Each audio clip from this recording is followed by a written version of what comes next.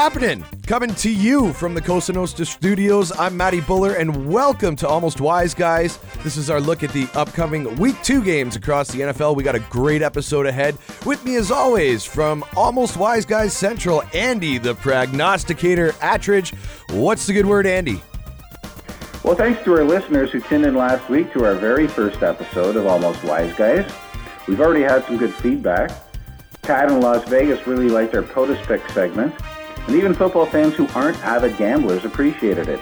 Andrew in Toronto said he really enjoyed it, even though he doesn't know a lot about sports wagering. Again, if you haven't already, please press subscribe. And if you want to reach out with your thoughts, our email address is almostwiseguys@gmail.com. For additional picks and content, also make sure you head over to our Facebook fan page and hit us up with a like. If you go to the Facebook fan page, actually this weekend, you go to Almost Wise Guys on Facebook. We're going to post our entire Week 2 picks for Sunday and Monday. But I digress. How did we do last week? Well, let's start with the Steelers-Browns game. We accurately called the under at 47.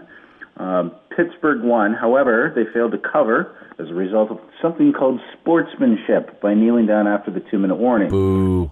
Oh, yeah, no joke, man. We went 1 for 2 on that game. By the way, that was only one of 2 games, Chicago being the other, where the team that covered the spread did not win outright, and that's a trend to keep an eye on. And also another trend we should keep an eye on is this sportsmanship crap trend. These are professional athletes, and this is the pros. If you don't want the ball in the end zone, then field the defense with a set of nuts. Shouldn't be up to the offense to take a knee. And speaking of offenses, the Steelers' offense didn't really impress me that much. Like, really, they're playing the fucking Browns.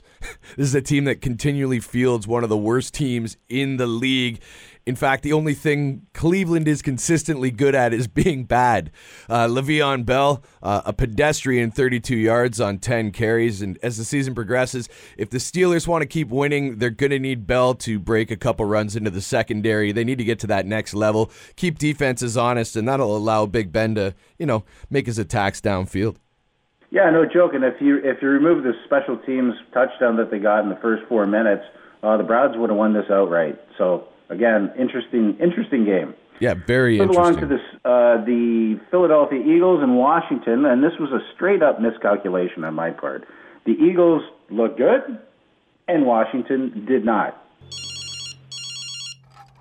Washington Redskins, go fuck yourself. Sure, we'd be happy to take your money. Yep, just go to our Kickstarter page. Okay, nice idiot. Fuck you. Bye-bye. All right, Giants, Cowboys. It looks like I picked the Cowboys, eh? Yeah, Matty, you picked the Cowboys. Right on, man. It feels good to be right. Better show. Yeah, I think the Cowboys are going to be the class of the NFC East for the next few years. They've got the roster and some pretty good management now that Jerry Jones is actually not doing everything. I hope you're wrong, Matty. I really hope you're wrong. And the only thing else I got to say is, how about them Cowboys? Yeah! All right, Atlanta, Chicago. Well, this is, sometimes when you're handicapping a game, you get a sore shoulder from patting yourself on the back too much. But this is one of those spots where a lot of people were taking Atlanta. We took Chicago. They had every chance to win this thing outright, but they in fact did cover by a half a point, depending on when you got them. So guess what? You know what they say to guys in Vegas who win a bet like this? Pay him. Pay that man his money. And as a Bears fan, I was all over watching this game. It was actually a nail-biter. The Bears defense, they made marked improvements on their D-line and in their secondaries from last season. The running game is solid behind a great O-line. The emergence of Tariq Cohen, he had like some Marshall Faulk flashes. That could be the Bears fan beer goggles, but... times during the game for passing. Yeah, I'm excited about I actually picked this kid up in my fantasy pool on waivers just to compliment Jordan Howard. I may as well just field the Bears. Glennon did manage the game well, but it's not going to get you to the Super Bowl because their Achilles heel, as it always is the passing game, especially when it comes to generating plays, 10-plus yards, and especially 30-plus yard plays. The final play of the game was totally maddening to a Bears fan. 4th and goal, 8 seconds left. You have to at least give the receivers a chance to make the play. Instead, Glennon takes the sack. Like, Fuck well, me. in fairness to Glennon, though, he had 0 interceptions on the day, and Jordan Howard should have caught that pass on third down. The outcome would have been different, but you're right. Shoulda, woulda, coulda, buddy. Shoulda, woulda, coulda. Could've, would've, should've is the difference of what I'm talking about. The good teams don't come in and say could've. They get it done. All right? It's that simple. I'm tired of saying could've, should've, would've. That's why we ain't good enough yet. Because we're saying could've and they ain't. All right, moving along. Seattle, Green Bay. Seattle, Green Bay. I suggested taking the over at 50. Wow, wasn't even close. Boom. Both defenses look great. We did, however, get the right side with the Pack covering the 3-point spread quite handily. Another 1 for 2. I really don't have a comment on this. I mean, really, fuck Green Bay. Not only does Aaron Rodgers hate children and old people, I also hear that he's the kind of guy who watches Back to the Future and roots for Biff. Hello? Anybody home? Hey, think, McFly, think. Well, on Monday, we missed the call on the Saints covering. Stop, Beers. We did, however, hit the prop bet on Adrian Peterson going under 54.5. Winner, Gagnon. By the way, by game time, that was down to 48. So total rushing yards by Adrian Peterson was somewhere, floating in between 48 and 54. And Maddie and I had both joked in last week's episode that Mark Ingram and Adrian Peterson collectively couldn't hit that number. Guess what? 2 of them had a combined yardage rushing of 35. And you could tell AP looked really upset on the sidelines, visibly upset, once sort of the reality of his new rule set in. Oh, he's an alpha, and the guy wants to be on the field, but he better get used to it because I think long gone are the days of the workhorse back in the NFL. Platooning is the way to go. We'll never see another Sweetness, Barry Sanders, Emmitt Smith, Jim Brown ever again because the position is way too prone to injury to have all a team put eggs in the same basket. When backs share the load, their longevity increases dramatically, and it seems to be pretty productive for teams as well because they can have one guy that's kind of there between the tackles and one guy that's their Tariq Cohen that's going out to the sideline and up the field. A third down receiving back, but you're absolutely right. We're not going to talk too much more about the other games, but I did want to do some sort of broad strokes on a couple of things. From what we've seen in week 1, clearly this is a young man's sport. I was considering the starting quarterbacks in week 1. And looking at, of the 15 games that were played, not 16 because of Miami, but of the 15 games that were played, the team with the younger starting quarterback covered or pushed the spread in all of but 4 games. So they were 11-4 of 15. And you may have heard some of the older guys that I'm referring to, Drew Brees, Phillip Rivers, Eli Manning, Ben Roethlisberger, Carson Palmer, Matt Ryan, and another game named Tom Brady. There's an old adage that the only person to have a perfect record in this league is Father Time. Undefeated. What's that? Father Time is undefeated. He's undefeated, so this is a trend. I don't know if it's a trend yet, but I'm definitely going to keep my eye on it. But conversely, hats off to the newest class of running backs. Leonard Fournette hit 100 rushing yards. Dalvin Cook, 127. Tariq Cohen, who we just mentioned, over 100 all-purpose yards. And Kareem Hunt, $148 on the ground and another 98 through the air. Well done, guys.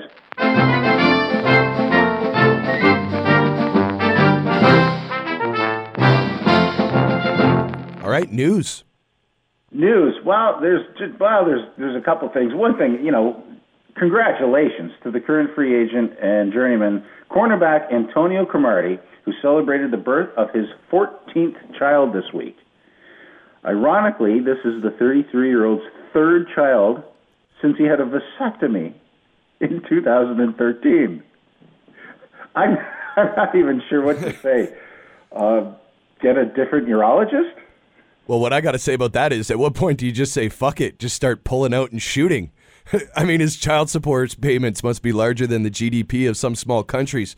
And by the way, Mr. Cromartie, enjoy being featured on the next 30 for 30. Broke 2. I got Alonzo, who is 5. I have Karras, who is 3. I have my junior, which is 3. I have my daughter who just turned 3 as of yesterday. I have another son named Tyler. He turns 3 in December. I got another daughter that was born October 16th named London. Another daughter that was born named Leilani, who's 2 years old. And I have my newborn with my wife. Her name is Jersey. That must be tough remembering all of those names. We, too, have some new names to learn.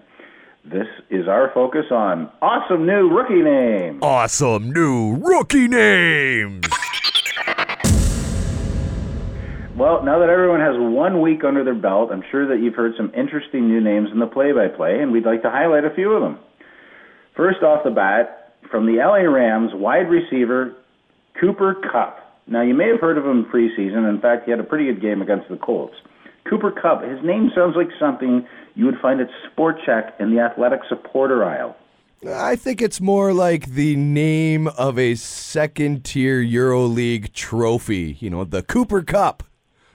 Oh, yes, after all of these years, the Forest Green Rovers can proudly hoist the Cooper Kupp. Exactly. Well, there's another guy from my 49ers, a linebacker named Peter. Dude, I'm not even going to try to pronounce it. What is it? Tomia Poop? Tomia? Yeah, forget about it. PETA. What was that? Just call him PETA. PETA. Well, let's let him say it. All right, guys. My name is Peter Taumor-Benu. What was that again? Taumor-Benu. A good, strong Irish name, to be sure.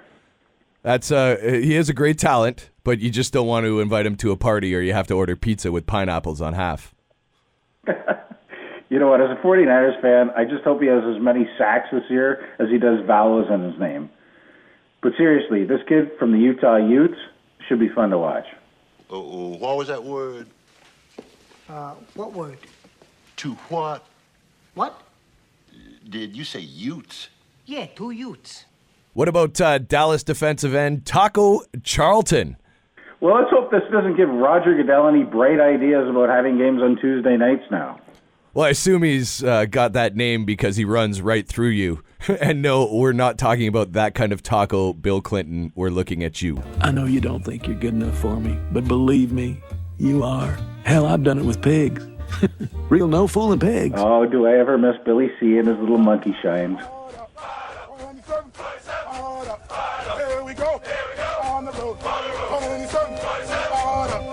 It's time to fire it up with our weekly picks.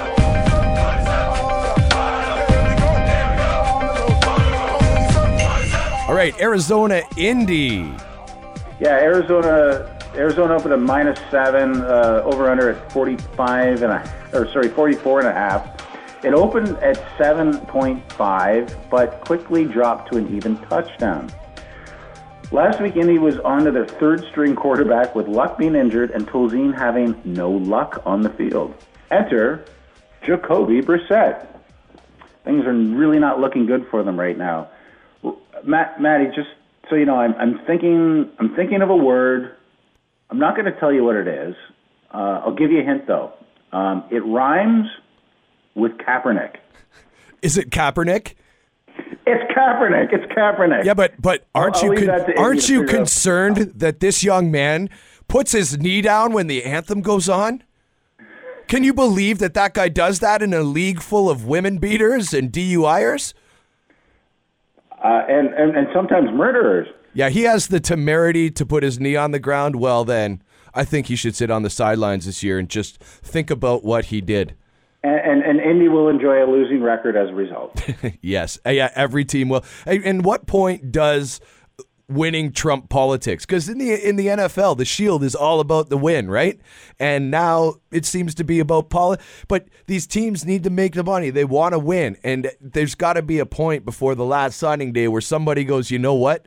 He's better than at least 15 of the starting quarterbacks that are playing in the league right now. And if not 15, definitely better than the bottom 10. At least that many. He took a team on his shoulders to the Super Bowl, ran for $178 against the Packers, the most rushing yards ever against any team. He's not forgotten how to play the pivot position. This is very political right now, and we're going to see how it plays out. But one more defense of Kaepernick as well. I had a uniform on somewhere at the beginning of October. One more defense of Kaepernick as well is that he played with so many different offensive coordinators and a clusterfuck of a coaching situation in San Francisco with Singletary and all that shenanigans. And, that poor guy didn't really get a fair shake. And then Harbaugh, and then Chip Kelly. Yes, he did. Yeah, right? And, the guy's got talent, and they're just not utilizing the talent, and that's the problem. Oh, yeah, I guess we're still in the Arizona. All right, let's go back to Arizona. The Cardinals, they had, they had that game in Motown in Detroit. To injury, their best player, David Johnston, left the game with a dislocated wrist. Now, Matty, are we going to see him on the sidelines this week? It looks like it. I think he's going to be sitting because he hasn't been playing in practice. Dave's not here. In general, they look bad. Now, with their top playmaker missing from the lineup, Bruce Arians is going to have his hands full on the road. Bruce Arians, now, I'm not sure exactly what to think about a 64-year-old white guy sporting a Kangol. Like, should we be confusing him with LL Cool J, or does we think he looks like LL Cool J? Anyway, my pick, as bad as they played last week, I'm taking the unlucky Colts at home as 7-point dogs. I got to go against you, brother, and the reason is they are unlucky. No Andrew Luck, and I really don't think their defense has what it takes. I think the Cardinals get it done. They cover. Fair enough. Hey, you know what, Matty? I just realized we should be doing this in chronological order, which would mean that we missed out on a certain Thursday night game. And there is one taking place this week, featuring the Houston Texans and the Cincinnati Bengals. Now, if you don't already acknowledge that Thursday night games are an absolute joke, an insult to fans, consider that these two teams collectively scored 7 points on Sunday. That's like a good hockey game. No, actually, dude, I've seen more scoring going on at drive-in movie theaters. The players don't like the idea. The coaches don't like the idea. Weekly office pool guys don't like the idea. It's simply an arrogant money grab on behalf of the NFL. And if you don't believe me, and you shouldn't necessarily so, here's what Richard Sherman said about it at the end of last season. Now, again, Matty, I got to go to the glasses here and make sure I get this right. My Seahawk teammates and I are playing in one of the last Thursday night games of the season this week. So we are one of the last teams to be exploited in 2016. One of the last teams to be taken advantage of. One of the last to get the middle finger from the NFL. Now, last I checked, Richard Sherman was a graduate of Stanford, so he must be smart, right? Yeah. Or he had guys that took his test that were smart. Non-violently protest this phenomenon by refusing to handicap these games. Now, that being said, I have heard from multiple listeners of our first episode, and they are clamoring for a pick. And we have to give the fans what they want, right, Matty? We do. You got to give the people what they want. So here's how we're going to acquiesce. This week, I had my dog select the winner. Nice. Well, you might be thinking, Andy, how can you possibly get your dog to make a pick? Well, here's what I did. I sent out 2 dog dishes, each with food indigenous to the geographic areas where both teams play. So whichever dish you went for was going to be considered the against the spread winner. So this week had Cincinnati hosting Houston as 6-point favorites. In the Houston dish, I put a very, very Texan meal, good old-fashioned steak. And in the Cincinnati dish, we, of course, had some bow tie pasta covered in ranch dressing. Now, by the time you're listening to this podcast, the game's already occurred. So just to make sure that you know it's legit, I took a video of it, and I posted it ahead of time to our Facebook page, Almost Wise Guys, so that you know we weren't cheating. So, my dog Woody, the 3-year-old beagle, went right for the bow tie pasta. The official pick, Cincinnati Bengals at -6. Good job, Woody. Other ideas how our dogs can pick these games, because Matty has one too, please give us your suggestions on Facebook. Yeah, the picks are way below us. Thursday Night Football is truly the dog's breakfast. It is. It is the dog's breakfast. All right, 49ers and Shithawks. Well, Matty, we covered your Bears last week. This week we're covering my 49ers. Niners. Niners. I've been a 49ers fan since I was a little kid in the days of Joe Montana, Jerry Rice, Ronnie Lott. Oh, my God, I'm getting shivers here right now. So who are they? I don't know. I've never heard of them. Been in the Hall of Fame. But you know what? As of recent years, no other team has really gotten our craw as much as the Seattle Seahawks. And you know that after that loss up in Lambeau last week, Seattle is going to bring everything. They don't want to go 0-2. That's not going to happen. Or it might not. Maybe I'm wrong.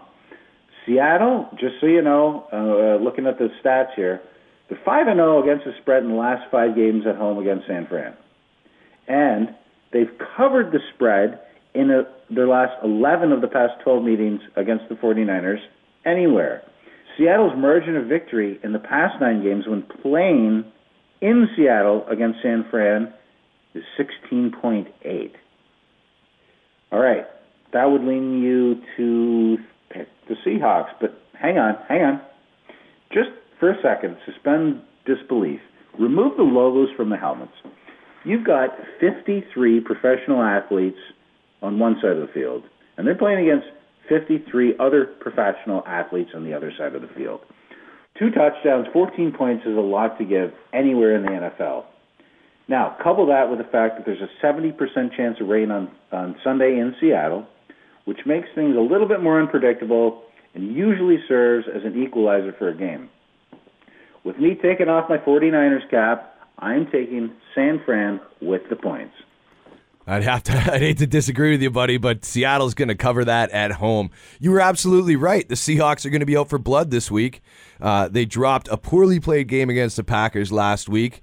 They're going to want revenge. They don't want to go 0-2. And the biggest difference as well is this week, Seattle's at home, man. And it's one of the best home field advantages in the NFL. Although if it's going to rain, you might want to take the under. It's already pretty low, but yep, who knows? 21-7, buddy. All right, let's move on to Tennessee and Jacksonville. Wow, this is sort of a neat game. The line opened up at -1.5 for Tennessee, bounced up to 2.5 for Tennessee, and then as of this recording, is now back down to 1.5 for Tennessee.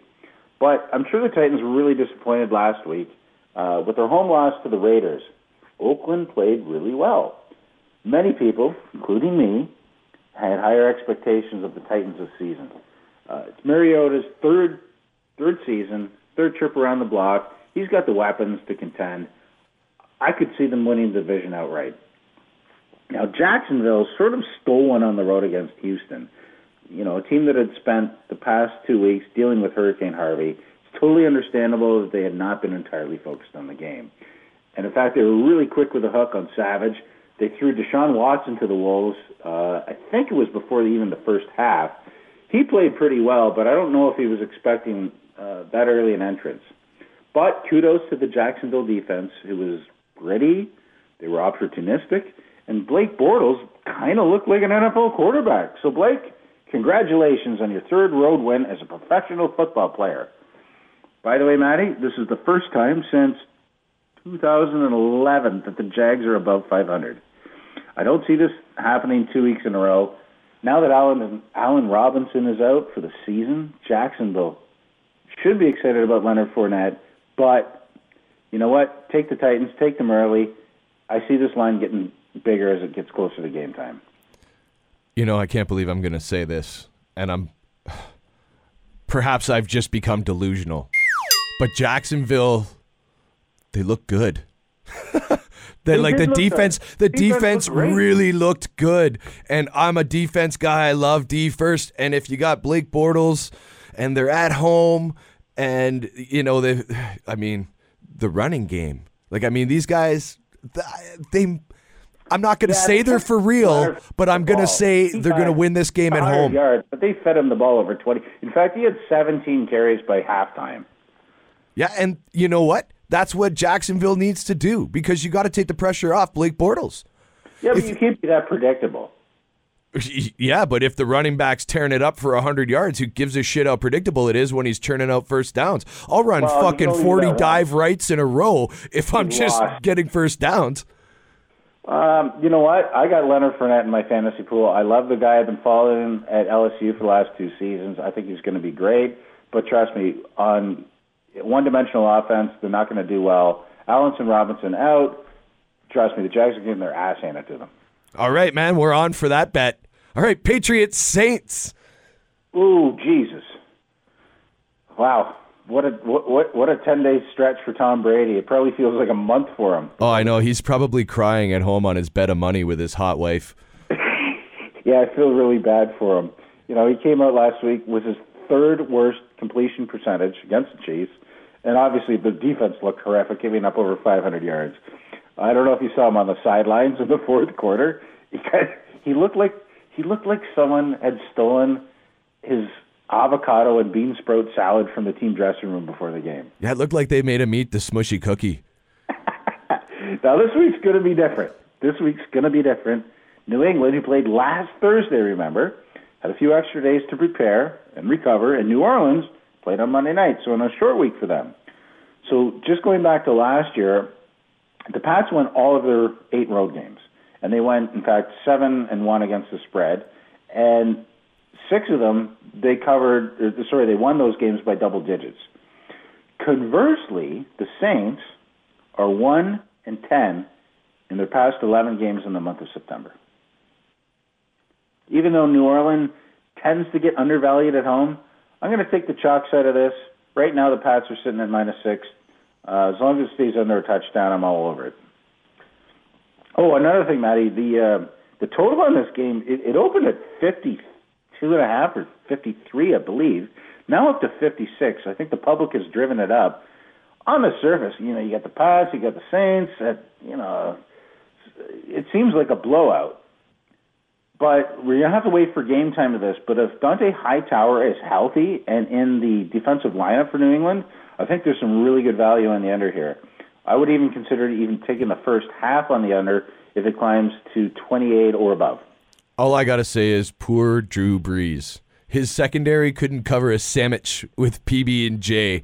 And, pass coverage is kind of important when you're up against, Tom Brady, the golden boy, with his man-ugs, just muscling passes all around the field with his chiseled, corn-fed good looks.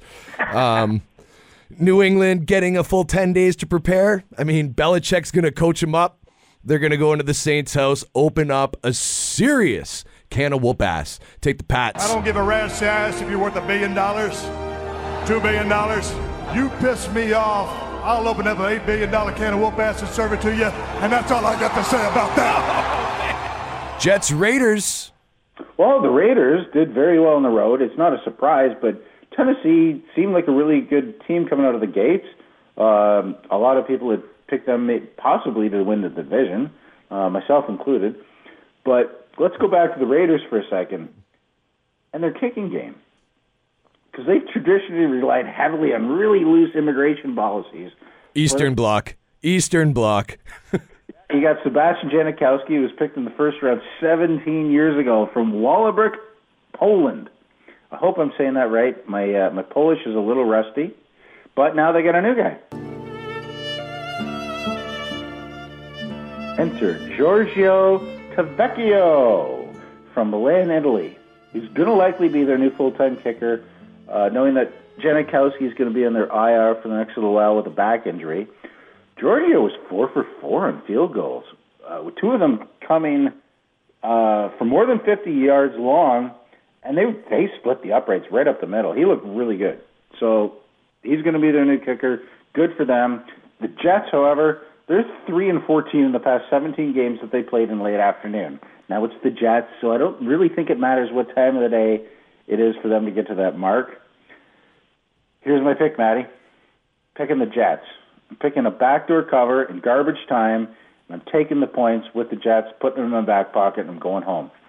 13 points for the Raiders at home. I don't know. And here's a fun fact, first, by the way. Derek Carr is cousin to Eric Carr, ex-drummer from Kiss. Actually, that's not true, but I thought it would be really cool anyway.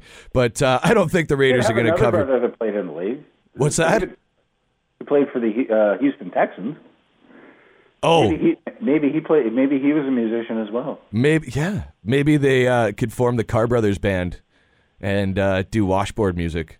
And that's they what you do in the South. The Cars. Somebody needs to play that jug with the triple X on it. But I can hear the dueling banjos already. The Raiders are going to win on the money line. Totally. The Raiders, they're going to win. Silver and black intimidation, I think, is back in the AFC, and I think that's a good thing for the entire NFL as well. But I agree with you, Andy. The smart money takes the Jets. Well, they don't call us wise guys for nothing. All right, Washington, LA Rams. Well, here's what I'm going to say about this, and it's pointed to the Rams. You can see firsthand how much a really qualified defensive coordinator makes a huge impact. Wade Phillips, I don't know if you remember well, but 2 years ago when the Broncos won the Super Bowl, he was the defensive coordinator there. I believe that he single-handedly won that for them. Yeah, Von Miller. Yeah, they're great defensive players. But Wade Phillips was the guy that brought it together. Now he's the Rams coordinator. So let's just quickly go through the stats from Sunday. This is what his defense had done. 4 sacks, 2 interceptions, 1 fumble recovery, 1 safety. They allowed single-digit points, and 2 defensive touchdowns. Now, normally when you think of a really good defense, like the Steel Curtain or the Bears in the 80s, or the Baltimore Ravens when they had Ray Lewis, or even the Seahawks when they won the Super Bowl, usually just the fact that they're on the field would bring the over-under total down quite a bit. The Rams scored 14 points just on defense, which, by the way, is more points than 7 entire teams scored last weekend. So well done. Watch out. Oh, by the way, Aaron Donald, their Pro Bowl defensive end, he signed his contract last week and is going to be in the lineup this week. Conversely, Washington's offense looked anemic and out of step. Like, they weren't getting anything done. For the Rams on the offensive side of the ball as well, Goff played well. Like, I think he was 21 for 27. Gurley looked all right. The receivers looked sharp. I really like the spot here for the Rams, especially at less than a field goal. Pick the Rams at -2.5. I agree. Washington didn't impress anyone on week 1, but I got to disagree with Andy on the result. I think I expect the Skins passing game to recover. I still have faith in Cousins and the receiving core, especially Terrell Pryor being on my fantasy team. You better catch a touchdown pass this week. And, they'll be on the same page with each other. These guys are professionals. They've been there before. Just had to knock the dust off there in week 1. They're going to cover on the road, and I do think the over, though, is a good pick. Well, it's interesting you bring that up because Washington, of the last 5 road games, they've all gone over. 4 of Los Angeles' 5 games have gone over, and with the Rams altogether, 5 of the last 5 games have gone over anywhere. So there's a lean to the over. It looks kind of high for a defensive-minded team, but there could be a lot of points scored here, and I'm not sure on which side of the ball. The Monday Nighter, Lions-Giants.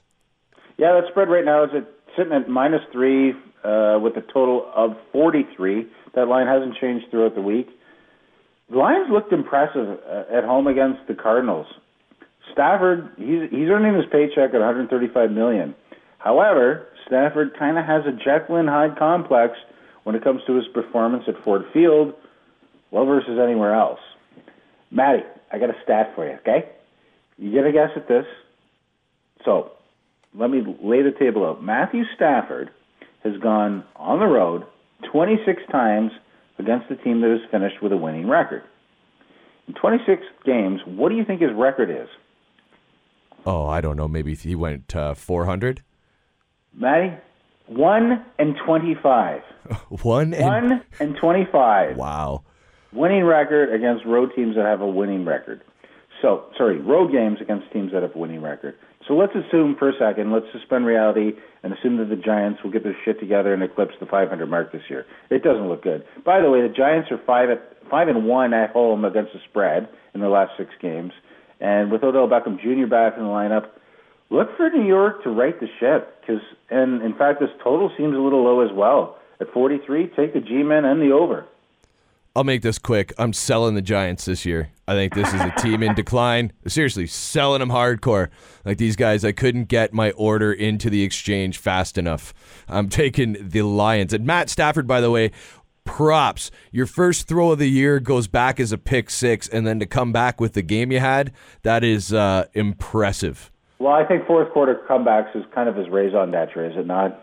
Yeah, well, when you got the nuts in the fourth quarter, that translates into wins. It's terrible that he has to put himself in that situation every week. No, it's terrible that he has to play for the Lions. Yeah, it is.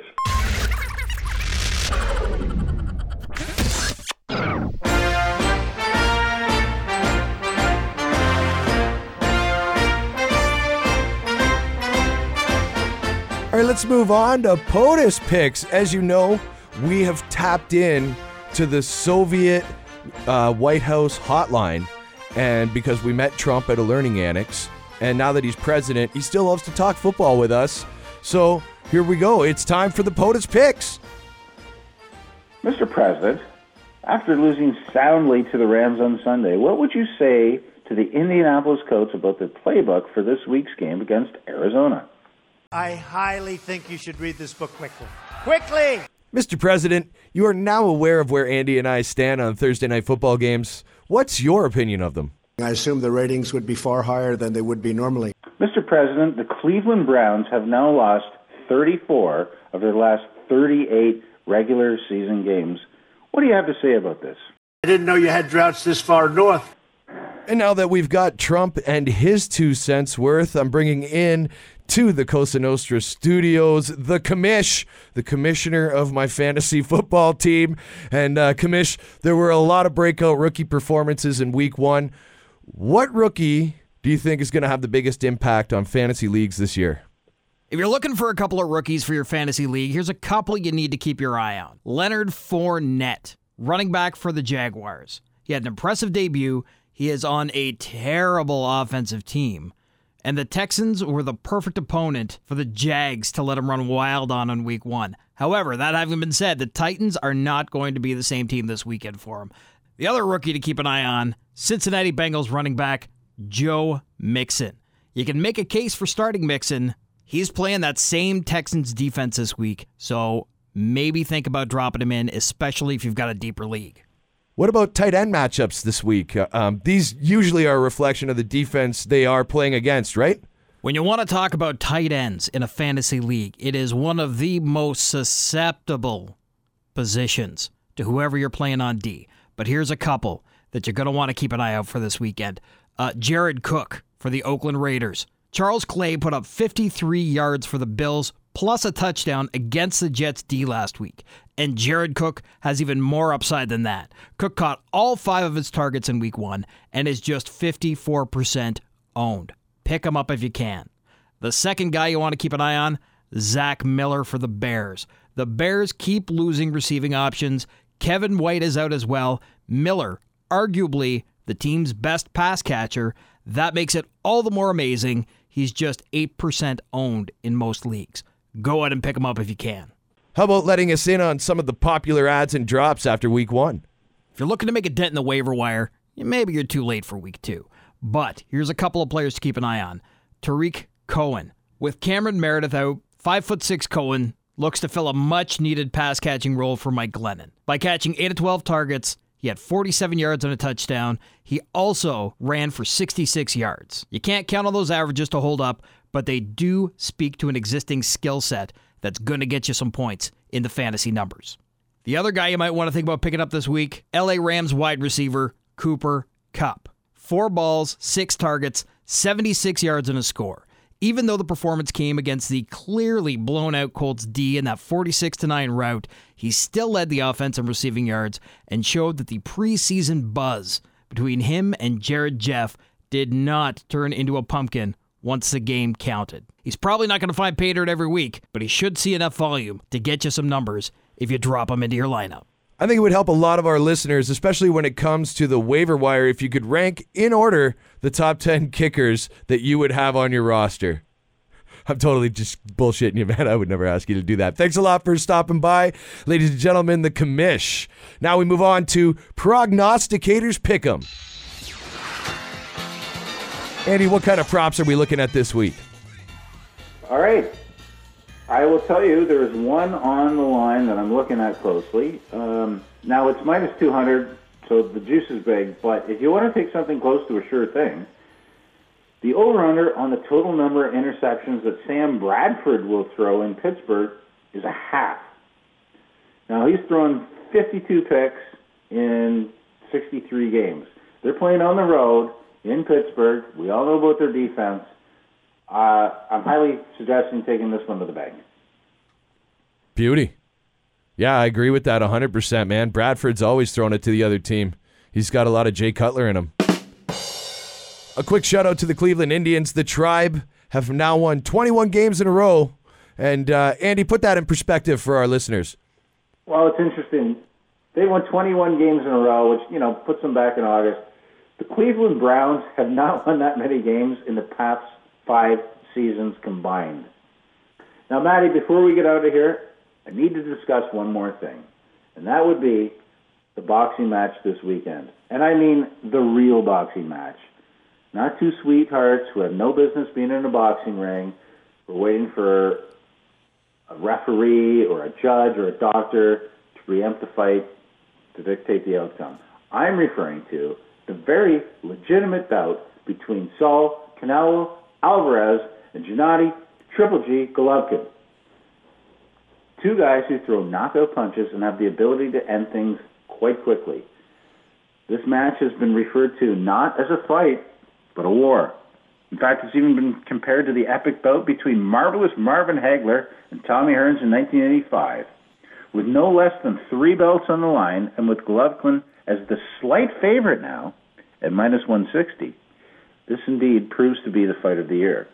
Now, to be sure, Mr. Contender, this is your account, and I'm curious to know your thoughts and your feelings and your predictions about it. Well, straight up, taking Alvarez to win. First of all, I got to say, he's a redheaded Mexican guy. That is so freakish, and I love that they call him Canelo, which is cinnamon in Spanish. So I do have a bit of a conflict of interest, though, is that I'm a huge Canelo Alvarez fan, and my reasoning, though, is on terra firma. Triple G is the favorite, and rightfully so. He's 37-0, 33 of his wins coming by knockout. He's a machine, and he's got to be given his due. He's got heavy, heavy hands. The heaviest hands at this weight class since a little-known fighter named Sugar Ray Robinson. And that being said, he's older than Alvarez, and he's had fewer fights in his longer career. Conversely, Alvarez, younger man, 27 as opposed to Golovkin's 35, has 51 professional fights under his belt and sporting a record of 49, 1-1 with 34 wins by knockout. The kid is hitting his prime right now, and this is going to be the biggest test of Triple G's career by far. Alvarez's foot speed, his movement, his hand speed, his ability to stand and trade in the pocket, I think is going to be too much for Triple G to handle. Oh yeah, the only loss of Alvarez's career. Take a guess to whom?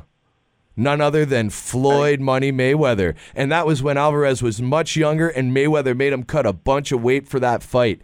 So if that is Alvarez's only loss to the best defensive boxer, some say ever, definitely of his generation, Alvarez is no slouch. And if you're going to give me underdog odds on him, I'm taking him.